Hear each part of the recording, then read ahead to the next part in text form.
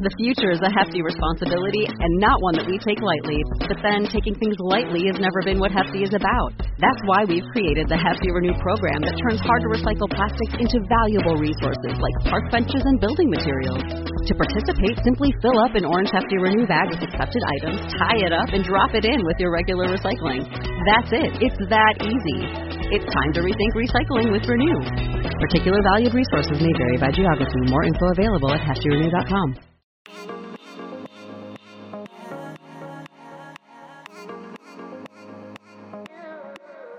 You are listening to the Motherhood Unstressed podcast, and I'm your host, Liz Carlisle.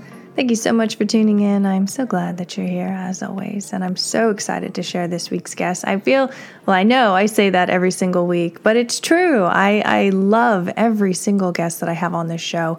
Every conversation changes me, improves my outlook on the world in some way, and to be able to scale that and share it with you, the listener, is everything. It's everything. So thank you for tuning in. My guest this week is supermodel Emmy. She was named in 2018 by Oprah Magazine as the godmother of the full-figured industry. She is globally recognized as an innovative social reformer for women's empowerment and positive body image.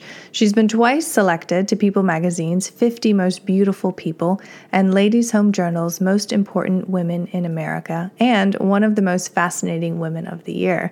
She's also been honored as one of Glamour's Magazine's Women of the Year and one of Biography Magazine's 25 Most Influential Women. In this episode, we discuss her passion for body inclusion in the fashion industry, what she's currently working on there, how self-confidence changes your reality and how to get it, the impact of social media and perfectionism on self-esteem, and what practice helped her the most with aligning with her true purpose. So I'm so excited to share this episode with you. Emmy brims with authenticity and wit and humor. And so, honestly, I felt like I was talking to an old friend.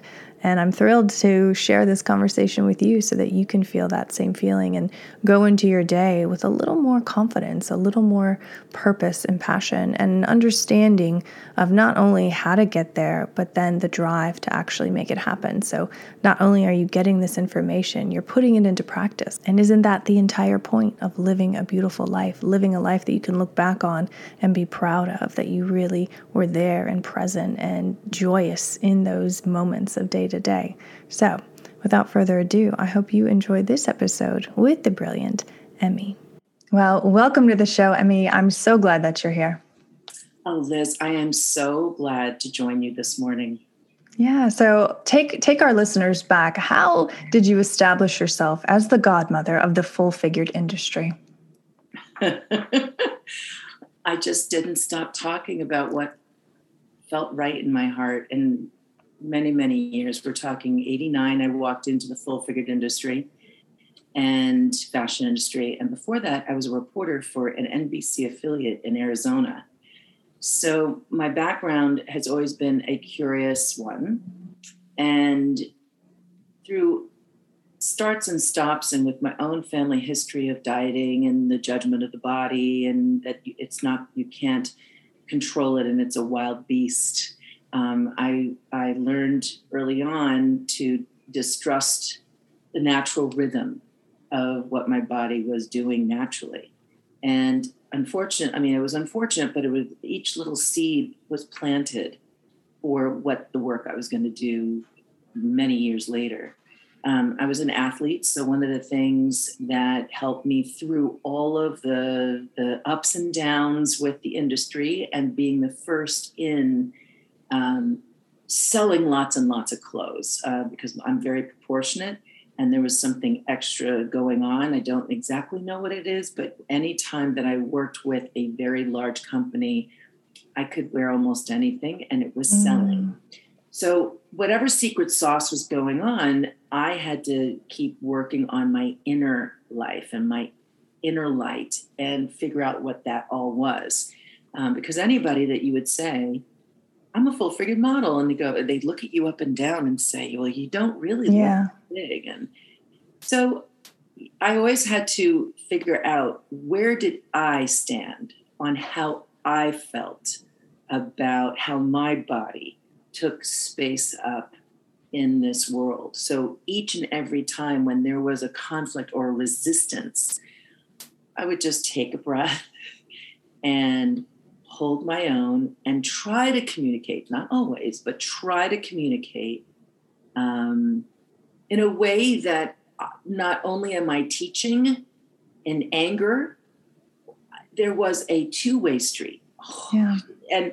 And I had a lot of support from the media. So one thing led to the other. People Magazine twice for 50 Most Beautiful People, and then different TV shows that I was hosting with companies that were embracing a more inclusive beauty. And it just kept on rolling from there. And it was so nice that Oprah gave me that little title. It was very cute. I mean, that's amazing. I mean, coming from Oprah alone, I think anything that she touches turns to gold. But you had already established yourself through your energy, through your vibe. What was it about you that had that self-confidence? Because 99% of women out there would have shrunk to the criticism, would have shrunk to the looks. When I look back on and continue, I'm very, very passionate still about the work that I'm doing, and I'm getting into some really interesting projects around body image and self-esteem for multi-levels of generations. I just know that I walked in a very odd way into my destiny, and being a reporter and understanding how what people are interested in, also learning how to listen, going through coaching. I just went through a whole year of coaching. Thought I needed it for something else. But it's actually developing my listening skills and that intuition, tapping right into the intuition so that you can hold the space of another. And whether it's an individual, or it's millions of people, listening and hearing and having that symbiotic relationship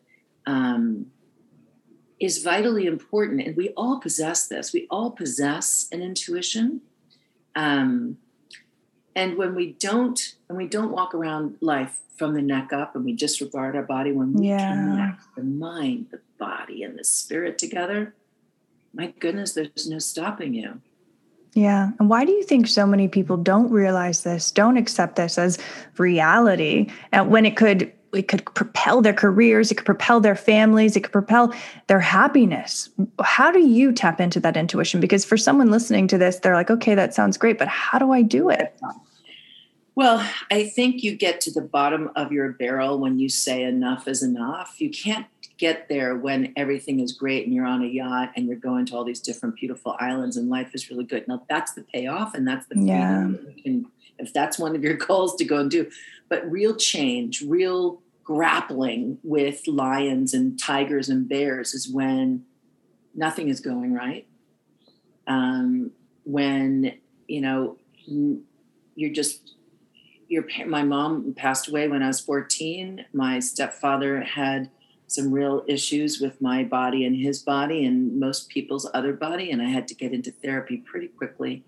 Once again, I'm saying the athletics was the one thing that kept on telling me that my body was good, that that it was going to handle the kind of stress and strain that I was putting it towards. So I almost say, find something that you're good at. It could be cooking. It could be, parenting. You just have like a wand and the kids line up and you're like, we want to hear about that.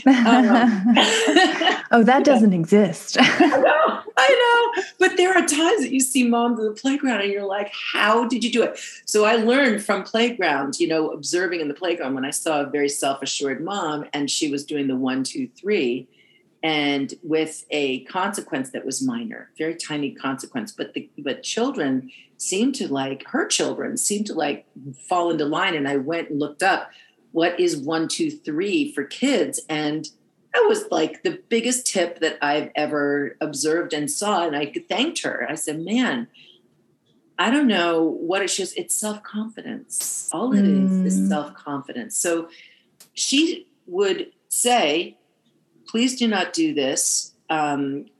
If you do it, this will happen. And I will count you down so that if you get to 3, it's all over.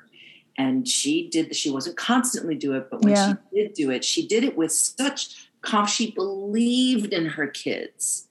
that if they had a good day, if the stars aligned, that they would listen, and then they would get rewards, not food, candy or anything like that, but rewards with praise that was appropriate for listening and thinking about choices. And I was like, well, isn't it true that if we find confidence and we realize that we get ourselves out of the ashes, well, then you can do it over and you can do it over and over. And the practice that helped me the most with staying aligned and tapping into the intuition is learning, when I got out of cancer treatments and all in 2007, how to meditate, slow it all down. Mm-hmm. It was like grappling with a horse, a little filly that had so much energy. And my friends were like, who were meditators, you got to do it because it's going to settle everything down so that you can manage a new life. I asked for a divorce in my second round of chemo. So all this stuff, and you find yourself, you have to get down and dirty. I mean, listen, if there's someone that can really learn all these lessons when everything is going great, then they're a highly evolved soul that has come onto this earth, and man, we want to, this is great. But it seems like you learn about yourself, and then you reflect that out to the world. Yeah. It's like you heal yourself and then you can bring that to others, but you have to go inward first. You can't talk about something you don't know. Yeah. Do you remember the first time that it clicked for you, like in meditation, where you weren't fighting the filly, you were actually there, present, and you felt that space? Do you remember? Well, yes, I actually, it was in yoga. I think it was the first time I ever did yoga. And I had like this thing that happened, and it was during meditation, and I went away, and I couldn't believe, I just didn't understand. My God, does this happen every single time? And it does not happen, but it intrigued me so much that I kept on sitting, and I knew that I can't get there if it's 5 minutes or 10 minutes. 20 minutes is almost like when you're in the sweet nectar of a great meditation. And okay, I have to, more than 20 minutes on a regular basis is really hard for your life. If if you could put 20 minutes in, that's great. I even tell people, if you can get yourself started with 5 minutes, do it. Yeah. But try and get yourself to that 20. And then on the weekends, I'm like, let me see what I can do with an hour. When you can tell everybody in your life, mom is meditating.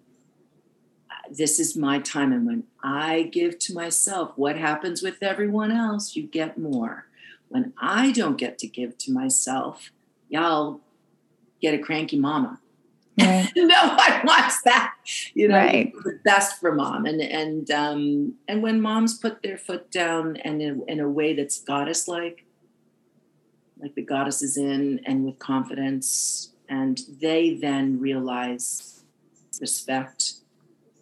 And there's something beautiful that goes on because you're teaching always about modeling. Modeling, yeah. You're modeling appropriate behavior for themselves. And you might see your little one practicing on their own, and it's the sweetest thing. But trying to get kids to meditate is, if you're doing it, it's going to be easier. For sure. For sure. Really, my God. Well, the biggest thing for me is if I start to get riled up over something, someone tracked in mud or whatever, my youngest will say, Mom, just take some deep breaths right now. It's okay. And so they use your words against you, but it's for the best thing ever. I appreciate that because it takes me out of my own head. And I'm like, you're so right. I needed that. It's funny, right? You little shit. No. Yeah. But the teacher, I find the child has incredible notes of wisdom. Yeah. And I never was taught that as a kid, that I had the notes of wisdom. In fact, I was made fun of for my philosophy, and I was very curious as a kid. I mean, really, I was in my head all the time. And I just felt things that were different. And a lot of people weren't talking about it. But as I've gotten older, I know that it's my intuition. Yeah. And this whole thing around the body, like who spends 35 years being obsessed with women being happy in their bodies? I mean, it's like, hello, a little crazy, but I wouldn't change it for anything. No. And think about how many women you've impacted and uplifted through that dedication, through that obsession. What was more meaningful to you, being named Glamour's Woman of the Year or speaking to Congress about eating disorders and the dangers of those? Because they both created a tremendous impact and awareness.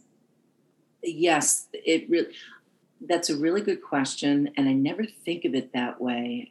Sometimes it's even when I'm in an elementary school, honestly, and you suddenly see or feel that exchange that I'm speaking about concepts in a very basic way that they're hearing for the first time. Mm-hmm. I mean, man, that is really something. It makes me emotional. I love the accolades. I really do. It's so nice, But when you actually see the shift of energy with kids that might not be hearing the same thing that I'm telling them at home, and that mom is really, really unhappy and or dad has an idea of what a woman should look like. And either the child is leaning more on the way the dad looks or more the way the mom looks. And then they figure out, well, if he's saying that to her or she's saying that about herself, then what about me? So there's all these strange things that are going on. And when I can actually have wonderful conversations where the kids feel safe and they know that they're not going to be made fun of, when you can create impact at that stage in their life. I have kids that are in their 30s bump into me in a restaurant or, because I've done all the areas around here and I just loved it. Loved doing the pro bono work. And they go, you made such an impact. That means so much to me. And that they remember and that they've practiced. That it was that one little anchor that said, I am not different. I am like everyone, but my differences is what's making me special. Yeah. That's important.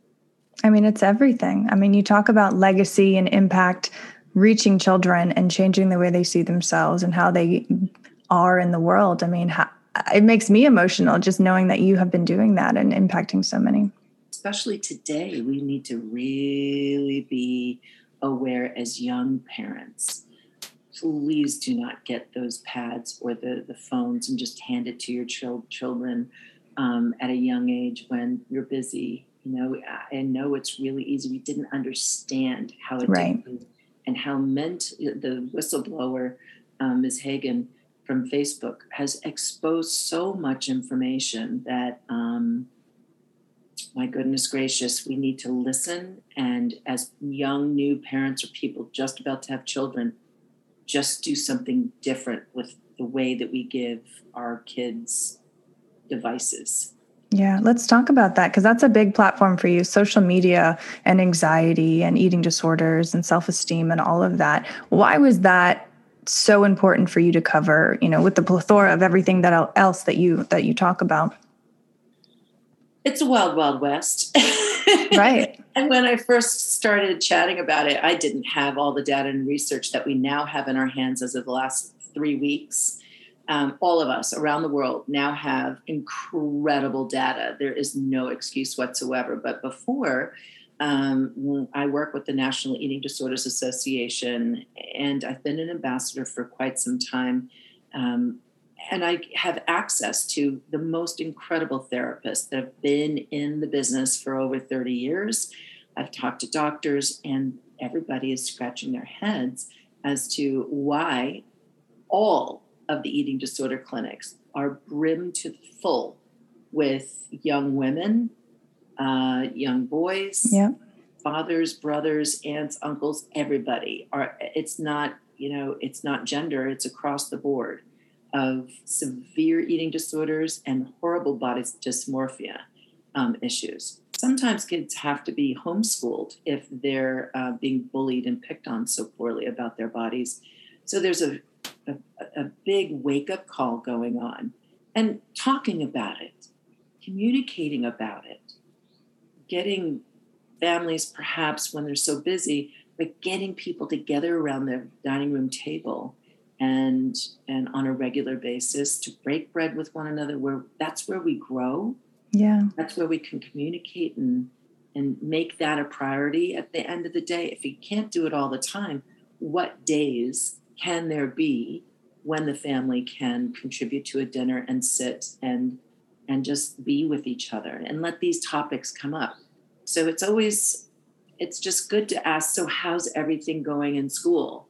And let everyone give each other everyone holds the mic, and you go around and you at least you share your experience. And sometimes there's kids that don't have that opportunity to talk about the bullying. And then there's really unfortunate, horrible circumstances that take place. So creating the space for the emotional nutrients to be communicated about, I think social media is an important topic to bring up. Yeah. So having these conversations is important.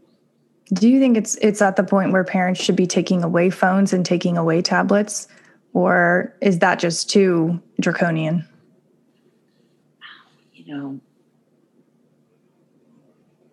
We're facing a really insidious situation with a social titan where there's no regard for our children. None. This is big business. So I ask the parents really to just sit quietly with no judgment whatsoever and figure out, A, is your son or daughter too young for a device and you just didn't know before? Think about what you want to do and what you might want to do quickly. B, if your son or daughter is a teenager, do you have enough family dinners to gently ask questions, ask them if they've seen research? No need to think that they won't understand. If they're teenagers, they're so savvy and so smart. They're hooked in. They know. They have the world in their palm if they have a phone.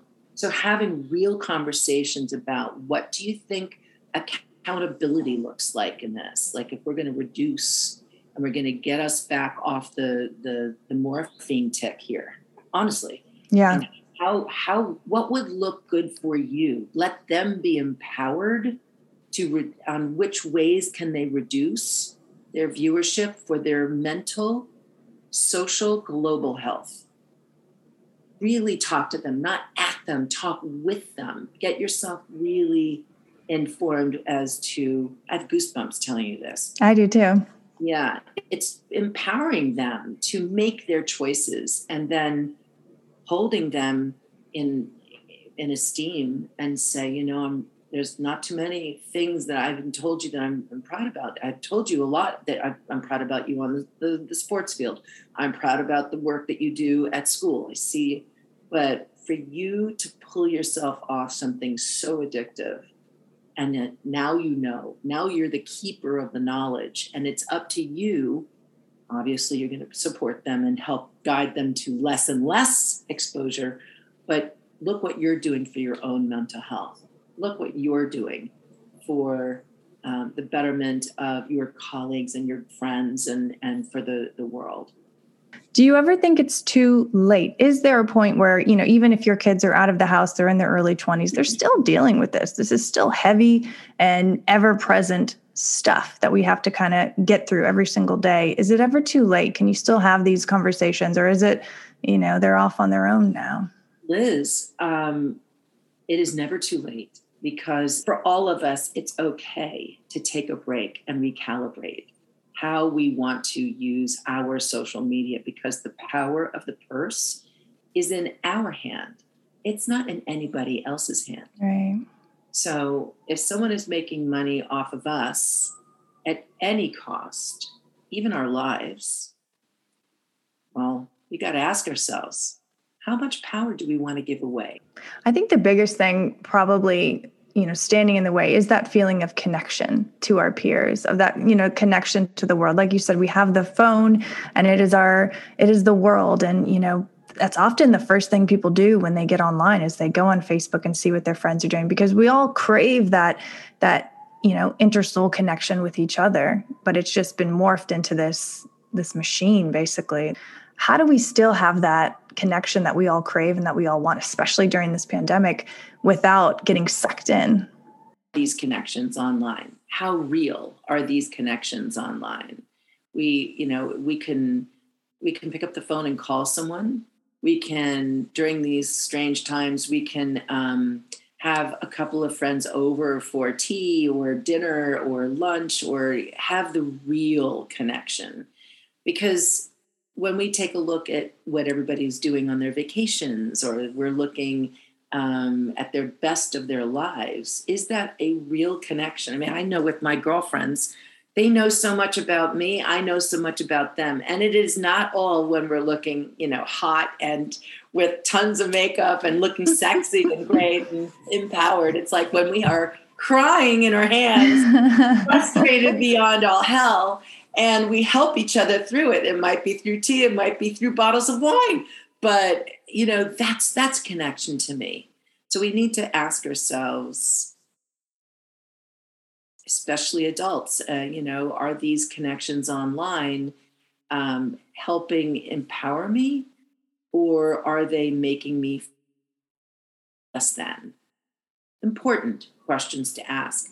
And it's great to have the connection. So it's also, once again, we are the power of the purse, power of our own pocket and our money in our pocket. How do we want Facebook or Instagram or Twitter? We want to ask ourselves, how do we want this medium, whatever it might be?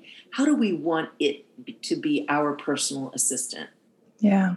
Yep. Using it, not letting it use us. Use it. Exactly, Liz. Let us use it the way we have a parameter around it.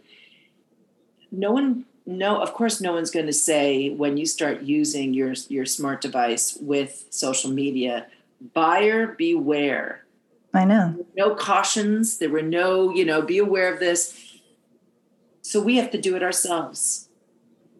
Informed minds will do certain things differently than non-informed minds. So the more that you get exposure, hopefully our podcast here today, will just get some moms and dads and kids thinking about it. That's it. I want people to think twice about that need to post all the time and respond all the time. There are times I don't even respond, and I'm like, I'm so sorry, but I just don't. And I won't be scrolling anymore. Yeah. Yeah, I love that. Yeah, because it's not just that the knowledge that there is a problem and that there has been a problem. It's the implementation of that knowledge, I think, that gives people success. You have to implement it. You have to, like you said, I won't be scrolling. I'll be posting. I'll be responding to this and that. But then that's it, and then you move on with your day. Yeah. Yeah. I love that. Okay. So I want to transition. I want to talk about Fashion Without Limits. How has this program changed your life, and how has it changed the fashion industry over the years? I think this is so brilliant and so exciting. Thank you, Liz. I appreciate it. I wanted to, I was thinking about my legacy after I had cancer, and I had, I've been blessed with a very successful career, but what about something in hand, something you can actually feel and touch that can actually live on? And I do not know how to sew, so I'm not a designer. I am more of a design director. And if there's a better design director in the room, they're going to lead, and I'm going to talk with them. Let's just, truth be known, I'm good at a few things, not a lot. And designing clothes is, I have an idea of what I'd like. Okay. So Fashion Without Limits, I was wondering, well, if there's 100 million women above a size 14 in this country, why are they still having struggles with finding luxury, designer, better bridge, and why are they having a hard time finding clothes? And I said, I can keep on talking to the executives within the retail industry, mall, the big ones. But they're not going to change it. who's going to change this? And I thought education, above all, knowledge is power, Beacon. I said, well, I guess I got to go back to the design schools and suggest to them about, tell them about the idea of an inclusive beauty and fashion education. And a lot of the big ones on the top 20 were like, no, that, darling, thank you so much. But this is back in 2013. And I thought, how strange. You're going to be making so much money. You're going to be teaching these designers an inclusive education. And they were like, why didn't we think about this? Why didn't we do this? Yes, let's do this together. So the first year, if they had rotten tomatoes, this would have thrown them at me. They were not happy in the room. Talk about energy. They were like, what are you doing? Parents were saying, how dare you teach my child how to make clothes for fat women? And I said, just believe, if you keep going down this road, I'm going to bring numerous magazine stories and newspaper stories. And I was able to take a couple of the young designers that won the Emmy Goddess Award, the fashion award there, on their Fashion Without Limit dress or outfit that won, beyond the other students. I got to put it into production, and they had their own label and their hang tag and Fashion Without Limits hang tag. And they got to have that before they graduated school. Wow. So going forward, and it's simple. It takes a lot to put it together, but the actual action, taking the concept to action, is really not hard. It's about proportion, learning what looks right on a 00, 2, 4, 6, 8, 10, 12, 14, 16, all the way up. What's the proportion? Are you going to give a 5'4" woman who might be a size 18 a longer length in her dress just because she's bigger? Or are you going to keep it about the same length or maybe a little shorter? So a lot of times you go into department stores, and in the full figured section, all of the dresses to the knee are down to the ground. Right. That doesn't make any sense. It really makes me crazy. So this should solve that. And schools around the country and around different parts of the globe where they're into fashion, this is where I'd love to be able to expand Fashion Without Limits. And slowly but surely, we're getting there. Oh, I love that. Talk about an impact. Talk about a legacy. I mean, again, it is something that these women can put on their bodies and feel confident. And again, like, go out into the world like you did back in the day when you're talking to Oprah and all these things, and feel that sense of, I am worthy. I can do this. I can do whatever I want. Clothes are I love clothes. I love wearing rocker, moto jackets with lots of zippers and, leather pants sometimes. I love wearing beautiful ball gowns. I love wearing classic, crisp, theory-like clothing from Universal Standard in a Lebanon array.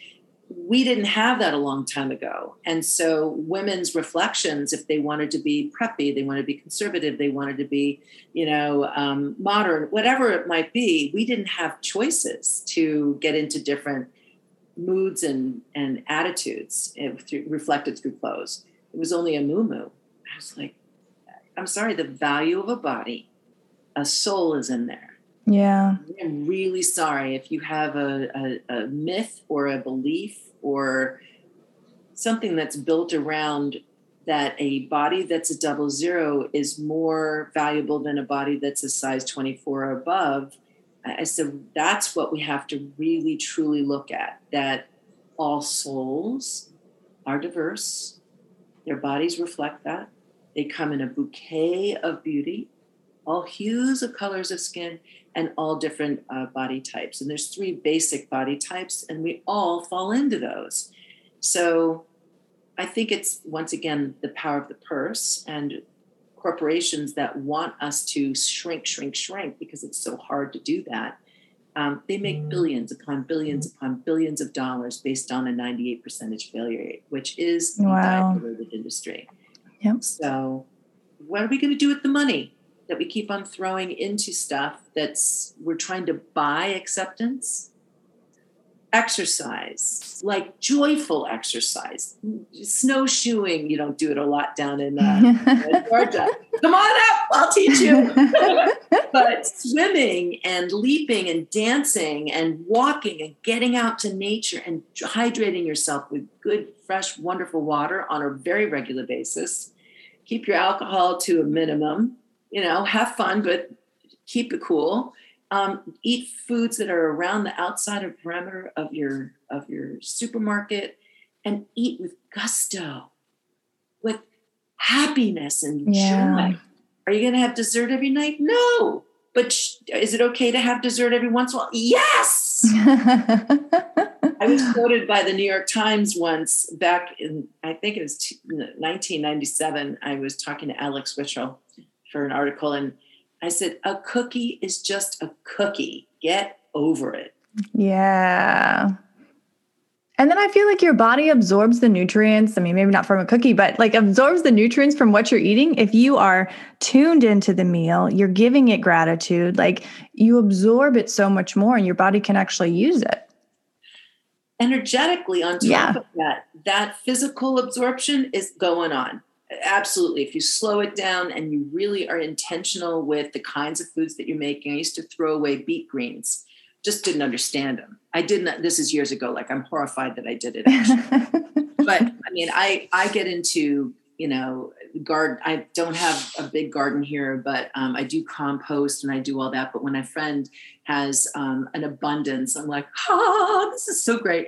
And I'll just eat whatever they have and harvest. But cutting up beet greens and putting a little garlic and then having something else fabulous on top of that. And when you eat the actual high dense nutrition, your body doesn't crave all the sugar and all the carbs and all that. And there's no reason why we should be cutting out one group of food because it's going to help us lose weight. If we could just get off the scale and get away from all that thinking and get into the beauty of great food around us and cooking at home. I mean, going out to dinner is fun. Thank God, I love it. So fun. But I love eating home more often. So that when I do go out for dinner or for lunch or whatever it might be, I want to pick how their kitchen cooks food. Are the cooks happy? I know this sounds really funny, but it is. No, I fully believe this. I mean, you will eat somebody's anger. And when you cook and you're not in the right frame of mind, it's like, let's start again because I'm cooking for sustenance and I want to be really in a holistic place when I'm cooking food for myself or anybody else. Yeah. That does go into the food. So what's the quality of their oil? What's the quality of their butter? If they're going to be using it, because I'll also say, please no butter or whatever. You could do those types of things when you go out so that it's really fresh and clean. But the joy, there's nothing like having everybody help. And if you're alone, which I am, I cook and I make a lot of roast, like I roast my Brussels sprouts and my greens and all that. And I put it in these refrigerator glasses, put it in the refrigerator. Always have quinoa. I have hummus and different tzatziki and all that. And I make a bowl for lunch. Yeah. It's brilliant. For myself. Yeah. Baked potatoes, baked sweet potatoes, cut them in half, throw stuff in. When you take good care of yourself, once again, you put the oxygen mask on yourself. Yes. Absolutely. And the kids will eat what you're eating.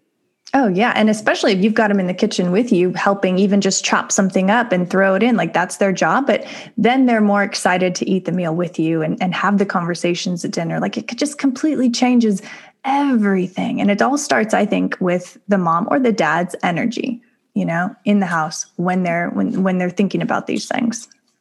Absolutely. Yeah. Absolutely. Letting them stir it. So I know one time my daughter was wanting to bake and we used that big KitchenAid mixer. It was white and everything. So I forgot to lock it down. A ton of flour in it. And I had somebody coming over just a little bit. So I wanted to get the batter going. So we turned it on and it flew everywhere on my eyelashes, all over the movie. And it was all on the ledges and everything. It was just like a whole mist of white and ding dong. And I'm thinking, do I try and get everything off of me, or do I just let it be a part of the story? So I opened up the door and they were like, what? I go, don't even ask, just come in and we'll explain it. You'll see what just happened. This is a new beauty treatment. You just haven't heard about it yet. Oh man, we have covered so much ground. To take us out of this talk, what do you want the listener to really bring home? I mean, there's been so many moments where you were like speaking such truth, but if there were one thing that you could condense down, what do you want her to remember? Forgive yourself that you're not perfect, please. Please.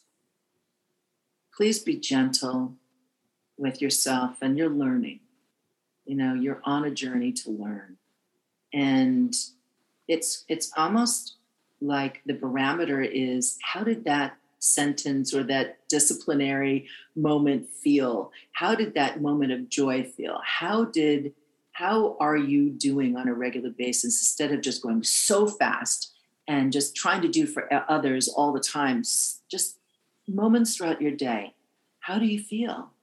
How is this going for you? Because when you can give that to yourself, and you slow it down for you, and you get that glass of water when you're really thirsty, you're putting that mask on your own self, like you're in an airplane, and everyone gets so much more through a goddess that's happy and that's taking care of herself.